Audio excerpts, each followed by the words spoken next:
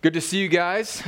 We usually move into a time of prayer and fellowship, kind of loving on one another through prayer. We're not going to do that tonight. I'm going to jump right into the teaching because we are going to be watching a film. Is my microphone still on? Can you guys hear me?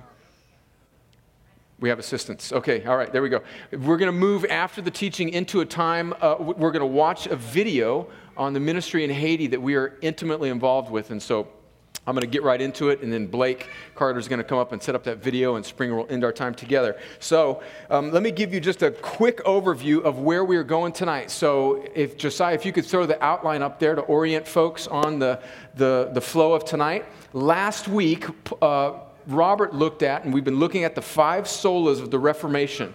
5 sola, meaning the 5 alones, the 5 truths that came out of the Protestant Reformation which was started in 1517. And the reason why we're doing it this year is because this is the 500th anniversary. This October 31st will be the 500th anniversary of when a young German monk named Martin Luther began to read the Bible, in Galatians primarily, and then Romans, and saw the gospel afresh that had been obscured through really faulty doctrine that had built up for years in the church, and kicked off by tacking a note on a chapel door in Wittenberg, Germany, with a protest against the theology of the Catholic Church called the 95 Thesis, and that began the Protestant Reformation. And then in the decades that followed, these 5 truths that Scripture alone, grace alone, faith alone, Christ alone, and the glory of God alone were these 5 rallying truths of the Protestant Reformation.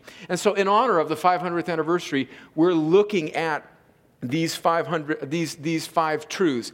Last week, Robert started us with a look at the doctrine, or the first sola scriptura. It's a Latin phrase meaning Scripture alone is our highest and only authority.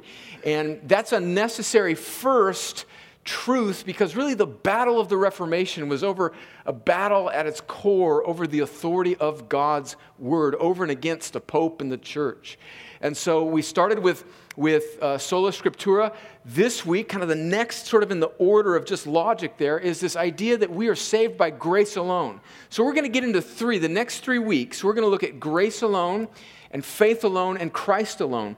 And when we say those things, it's really important that we say them together. Those things go together. We are saved by grace alone, but that grace gives us faith. And so then we are saved then by faith, through faith, in Christ alone. So really these next 3 weeks are kind of one larger discussion, and ultimately it's all for the glory of God alone. And so we're going to look at these sequentially in the coming weeks. So let me just state up here, just so you kind of see an overview of our night tonight. We're going to look at a quick, brief, fast, big fire hose, little mouth historical overview. So we're going to take about 1,700 years and put them in about 3 minutes.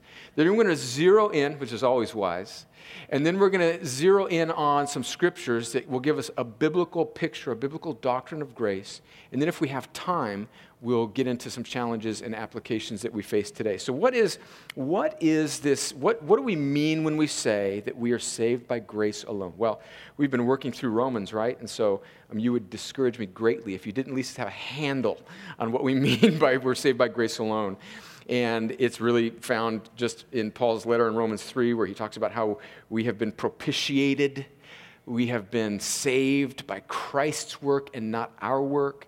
And so the doctrine of grace alone is saying that it's not anything in the creature that makes the creature right with God, but it is God's work, the work of our triune God, Father, Son, and Holy Spirit, bringing about the salvation of God's people. And He does that through grace, not by anything in the creature, not by our works. And then grace gives the gift of faith, whereby then the creature, because grace has come and freed them from sin, they are now enabled to exercise the faith that they've been given in the person and work of Christ, who alone has secured their salvation on the cross. And all of this happens for the glory of God.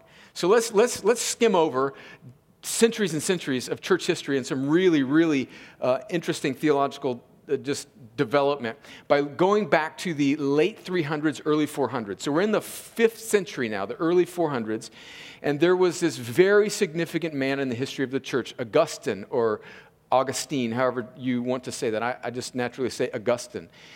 He was the bishop of the church in North Africa. He was an African man, and he was one of the greatest minds in the history of the church. He revolutionized, really set the trajectory for good doctrine for years to come. Augustine, though, in his younger years, was a very sinful young man, driven by lust, driven by just giving himself over to the pleasures of the flesh, had many lovers outside of marriage. And he had this incredible conversion experience when he was actually reading a verse out of Romans that talked about putting away the flesh. And he was in a garden, and he heard this little child, whether it was actually something that he heard or whether it was just the Holy Spirit, I don't know. But he heard a little child saying, "Take up and read, take up and read." And so he thought that that was the Holy Spirit speaking to him to go get his Bible, to take it up and read it. And so he opened up his Bible. He played Bible roulette. And the Holy Spirit was involved and opened him to Romans chapter 15, where it says, "Put away the flesh, make no provision for the flesh, and give yourself to Christ." I'm paraphrasing. And that verse instantly changed Augustine's life. Well, later on, in the early 400s, middle of his life or so, he wrote one of the most significant books in the history of the church called Confessions. And it was basically his autobiography, where he was reflecting now, as this great theologian, this bishop of North Africa, this leader in the church, he was reflecting on his own conversion. And he was piecing things together. And you know how we have like Wayne Grudem's systematic theology or John Calvin's Institutes or, all these great theological works? Well, we're in the late 300s, early 400s. Things have not really been crystallized so much, and there's not these great works that the church can refer to. And Augustine's autobiography, as he looks back on his conversion, the first half of Confessions is kind of like him telling his story. And then the second half of Confessions, did I say conversions? Really, I meant Confessions. The second half of it is him sort of systematizing, thinking about what happened to him experientially, which became a kind of doctrinal statement. And Augustine realized the pervasive and deadly nature of sin. Augustine really categorized for us biblically that sin doesn't just inhibit us, but it actually kills us spiritually. And he saw a text like we're going to read in just a moment about how sin has killed us, and it rendered us unable to do anything right with God. And in his book Confessions, Augustine wrote a phrase that infuriated some people at his time, in particular a man named Pelagius. And this is what Augustine said. We have it on the screen, that first quote there. Augustine said, "Grant what you command and command what you will." Now stare at that sentence for a second. What is Augustine saying? He's really crying out to God for faith, for salvation, for grace. And he's saying to God, grant the very thing that you command from me is something that you are going to have to give to me. And so what he's saying is that what I need to make myself right with God does not reside inherently in me. God requires something of me. He commands it, but he's going to have to give me the very thing that he commands.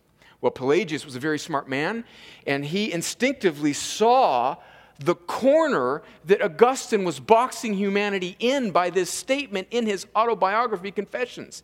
And Pelagius said, no, this is not the truth.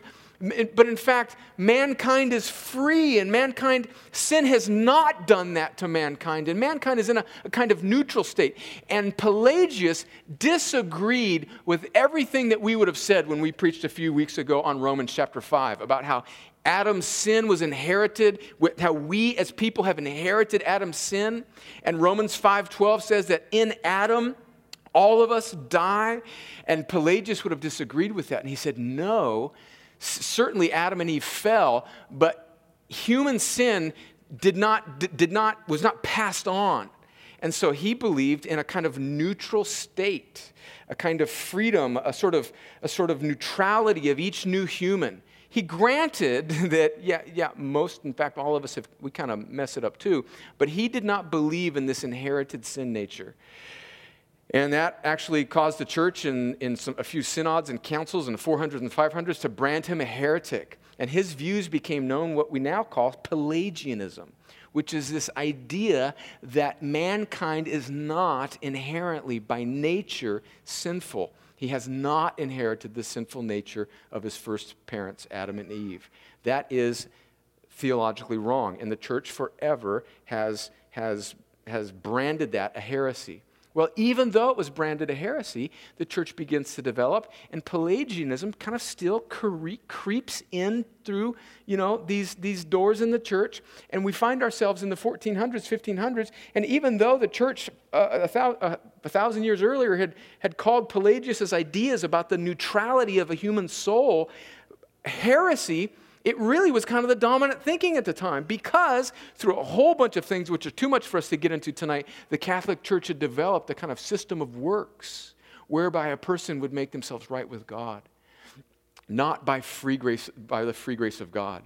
And so Luther then stumbles upon Augustine, and he stumbles upon Galatians, and he stumbles upon Romans, and he captures this idea of the fact that mankind is sinful and that our only hope is something outside of us, the grace of God. And Luther starts to write these things. And then there is this humanist philosopher at the time, and his name is Erasmus. And the Catholic Church knows that Erasmus is a great mind, and they want Erasmus to respond to the things that Luther is teaching. Luther is teaching that mankind is inherently sinful and that something must happen to him from the outside, grace, in order for him to be brought back to life so that he can respond to God. In fact, Luther wrote a book that, again, like Confessions, wrote 1,000 years earlier by Augustine, is one of the most significant books in the history of the church, and it's called The Bondage of the Will. And Luther, I think, rightly saw biblically that mankind is not born free, that our will after the fall is not free, but it is enslaved. In a sense, it's free. We're free to do whatever we want to do. We're free to operate out of the desires of our heart. But our hearts by nature now are not neutral, but they're fallen and they're enslaved. And so we are not free to willingly on our own choose God. So Luther writes The Bondage of the Will. Erasmus disagrees with him, and he writes a thing called the Diatribe on the Freedom of the Will, and this really intensified the debate in the Protestant Reformation. And Luther says this line in, I don't think this is in The Bondage of the Will, but he says this line that is really, really important, and he's really standing on Augustine's shoulders. So from the early 400s all the way to the 1500s, this is what Augustine says. He says, and we got it up here, next quote, "The love of God does not find, but creates that which is pleasing to it." So do you see how that's similar to what Augustine has said? Augustine has said, look, you require something of me, God, and I'm going to need you to give it to me. And Luther is saying that the love of God, or we can even think of the salvation, or the grace of God, it's not like God is looking for, grace is not God looking for people who are kind of showing themselves to be acceptable or good candidates. But the love of God, the grace of God, the saving grace of God creates what it wants, what it pleases. And that's, again, one of the great truths of the Reformation called grace alone. So let's look at it in the Bible. Let's anchor ourselves for just a moment in Ephesians chapter 2, where we get this phrase from. Ephesians 2, verses 8 and 9. Hopefully this is familiar to you. This is what the Apostle Paul says. "For by grace you have been saved through faith." And so you can't really separate out grace and faith, and we're going to talk about the relationship between grace and faith in just a second. But grace and faith go together. "For by grace you have been saved through faith. And this is not your own doing, it is the gift of God, not a result of works, so that no one may boast." So Paul here is clearly saying that we're saved not by our works, but by grace. And then let's back up to what we've been going through here in Romans chapter 3. Let's dig back into Romans 3 for just a second, where Paul says about grace. In Romans chapter 3, verse 21, he says, "But now the righteousness of God has been manifested apart from the law, although the law and the prophets bear witness to it. So he's speaking about the Old Testament. The righteousness of God, and remember the righteousness of God in Paul's early chapters in Romans isn't speaking about the righteousness that God inherently has in himself, although clearly he has all righteousness, but it's the righteousness of God that is ours when we have faith. So what we need as sinful human beings who have fallen, we are separated from God, and the only way that sinful human beings can be brought back into the presence of an all-holy God is through righteousness. And so what Paul is saying here is, now how will people be made righteous?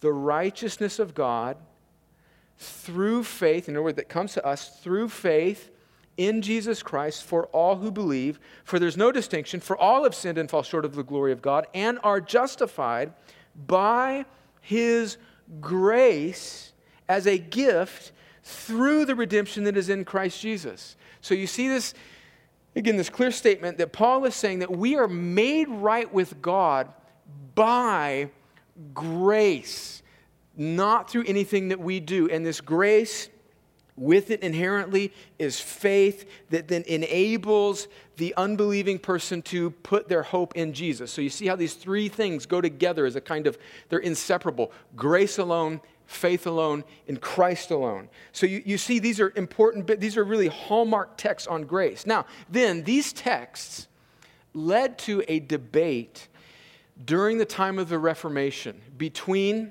let me say that I'm not a big fan of labels, but I think that sometimes they can help us kind of understand sort of where different people are coming from. So let me paint with some broad brushes here. Sort of two camps emerged out of the Protestant Reformation theologically. One camp would be the Arminian camp that comes from a man named Jacob Arminius, who was a Reformed theologian, but disagreed with some of the things that men like John Calvin were saying about the sovereignty of God and salvation. And then the other camp would be Reformed or the Calvinistic camp. And so I know that those monikers kind of follow people's names, and some people get nervous about that, but don't get too nervous about that. Those are just descriptions of these two different camps. The Arminian camp began to look at the grace of God in the Bible, and everybody would agree, like, yes, we are sinful. All of the Protestant Reformation theologians would agree, okay, we clearly see in the Bible that the Catholic view of salvation, of grace, is wrong. And what the Catholic Church was teaching at that time, and still to some degree does teach this day, that the way a person receives grace is through sacraments, like the 7 sacraments of the Catholic Church, like one of them being baptism, one of them giving to Rome, one of them being marriage. Not that everybody has to be married, but what the Catholic Church is saying is that grace is mediated, is given, is infused, transferred through something a person does. In this case, like infant baptism, or like the last rites right before a person dies. And so do you see what's happening is the Catholic Church is very unbiblically developing this system where grace comes through what somebody does, which isn't grace at all, right? And so that's one of the reasons the Protestant Reformation took fire, is these reformers saw rightly in the Bible that no, grace is grace. It's not anything that we do. We're dead in our sins. And so both of these Protestant camps, the Arminians and the Calvinistic branch, saw that we were dead in our sins, but now they had a dilemma. How does grace actually save a dead person? And there were two different views of grace that came out of the Protestant Reformation. One was this idea of prevenient grace. And that word prevenient is a word that means grace that comes before. Okay? So let's prevenient grace right here in this category for the Arminian side. And the Calvinistic side had the concept of grace as being irresistible. And I think that's an unfortunate word. I think a better word would be the word effectual. It's effective. So let's look at these two different views of grace. The prevenient view of grace recognized that all mankind is dead in their sins and doesn't have anything inside of them to willingly respond to God. And so it viewed grace as preparatory, that God universally gives all mankind a prevenient or a kind of preparatory grace that enables them to the degree that they are now enabled to make a decision to either put their faith in Christ or to not put their faith in Christ. And I actually think that's the predominant view of most of modern American evangelicalism. It's a kind of preparatory grace that enables a person to then decide whether or not they will have faith in Jesus. So again, see the logic. So in that view, we're saying, okay, we're saved by grace. That's our view of grace. And then grace gives you the opportunity for faith, which then you either exercise or don't exercise in Christ. So we're saved by grace through faith in Christ.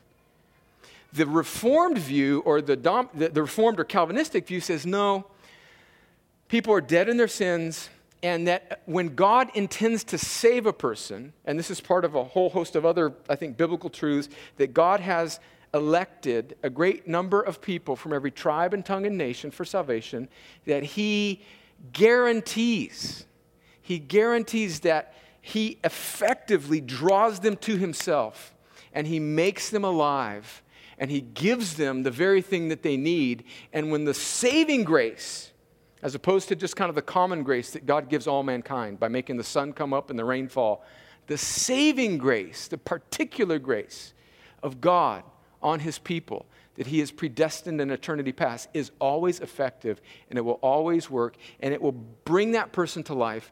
And with that new life comes the gift of faith that they then exercise in Christ. Okay?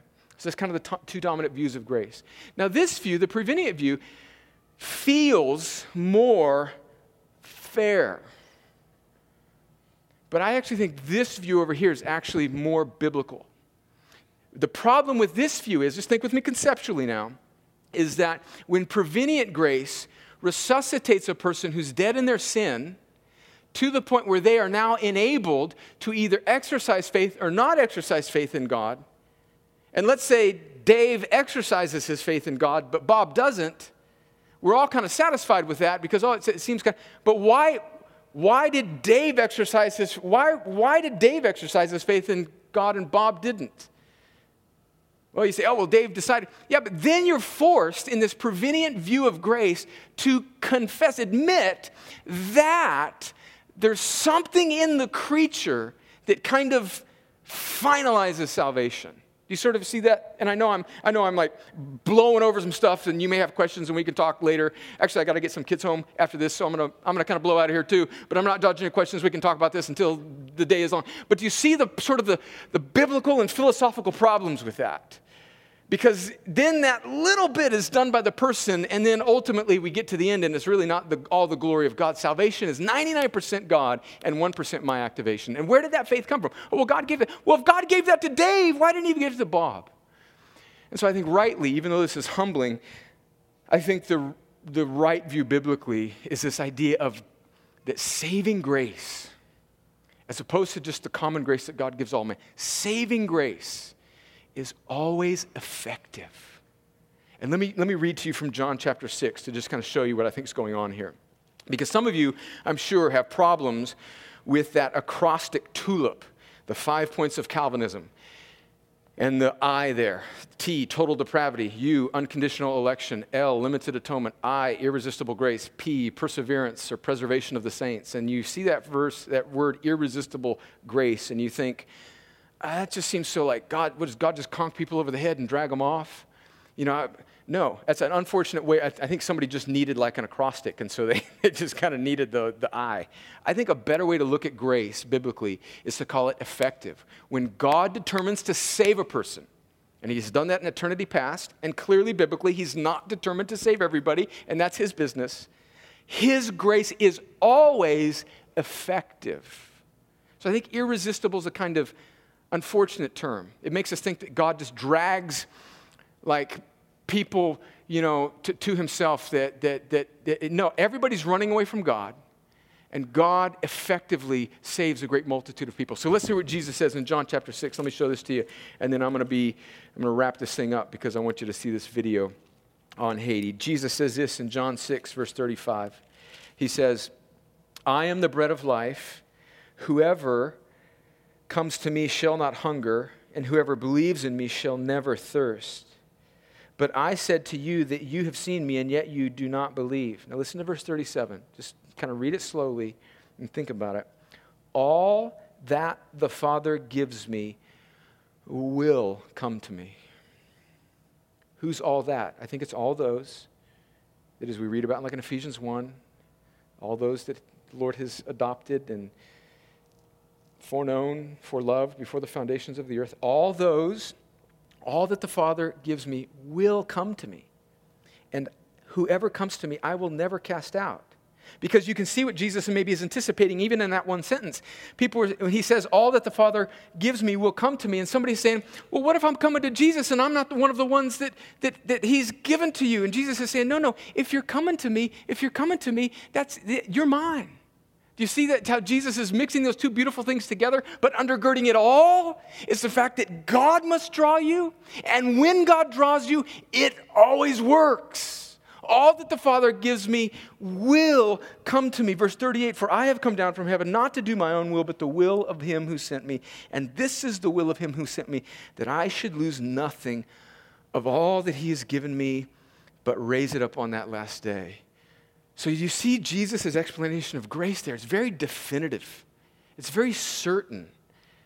And so in that sense, it's irresistible in a beautiful sort of way. Not in a conk you over the head, but when you see an object that is so beautiful, this is how God woos people. This is how God saves people by grace, is he doesn't just whack them over the head. He causes their dead hearts to become alive so that now their will that was enslaved is now freed to behold the greatest beautiful object of the universe, which is Jesus, when viewed rightly is irresistible because he's so beautiful. And now then that draw of that newly made alive heart now believes, that's faith in Christ alone, who's actually accomplished our salvation on the cross. We're saved by grace alone, through faith alone, in Christ alone. Do you see that? I think that's the beautiful truth of the Reformation truth, that we are united, that we are saved by grace alone. And let's not think of grace as a kind of thing, as like a commodity in the Christian life. Grace is Christ. All of these truths of the Reformation, all of this doctrine is bound up in the person and work of Christ. And it really relates to everything that we've been talking about these last few Sundays in Romans 6, that we get all this because we are united to Christ. Because we're in Christ. All these things are ours. And so grace is ours because Christ is gracious. Faith is ours because Christ has made us alive. And salvation is ours because Christ has bore our sin and rose again in victory over the grave. And we see this, I think, in the life of Lazarus. Lazarus is dead. And Jesus comes up to his tomb and he says, get up. And Lazarus is, now that he has been made alive, he is enabled to have faith and respond to what Jesus has said, and he gets up. So think about this phrase for just a second. We are not born again because we have faith. We have faith because we've been born again. I think that's the essence of grace. Did you see that? Do you follow the logic? Let me say it again. We are not born again because God is responding to some prior thing in us called faith. We're dead in our sins. The Reformation clearly delineated that.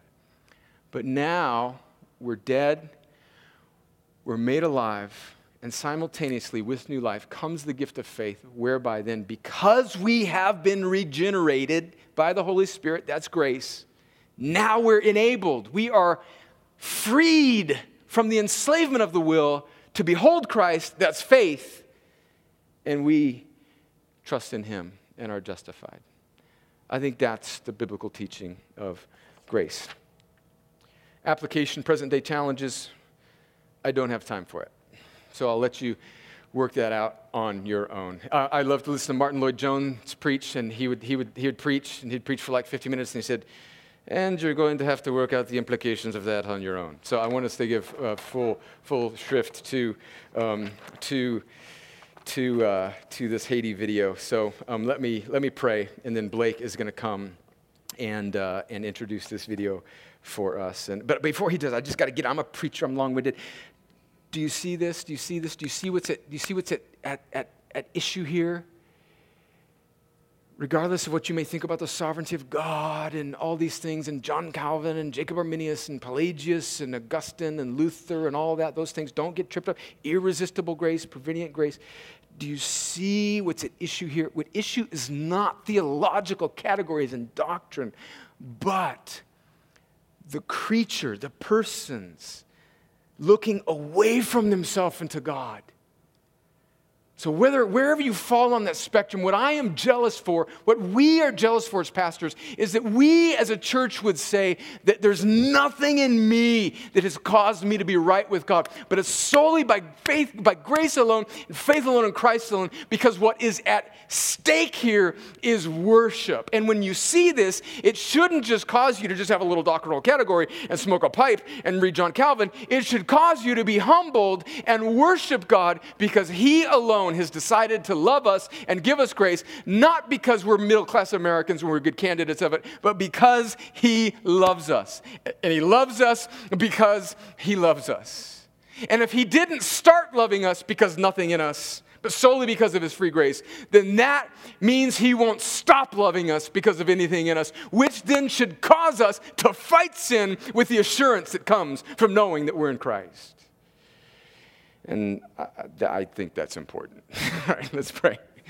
Lord, help us understand grace better for Your glory and our joy. In Jesus' name, amen.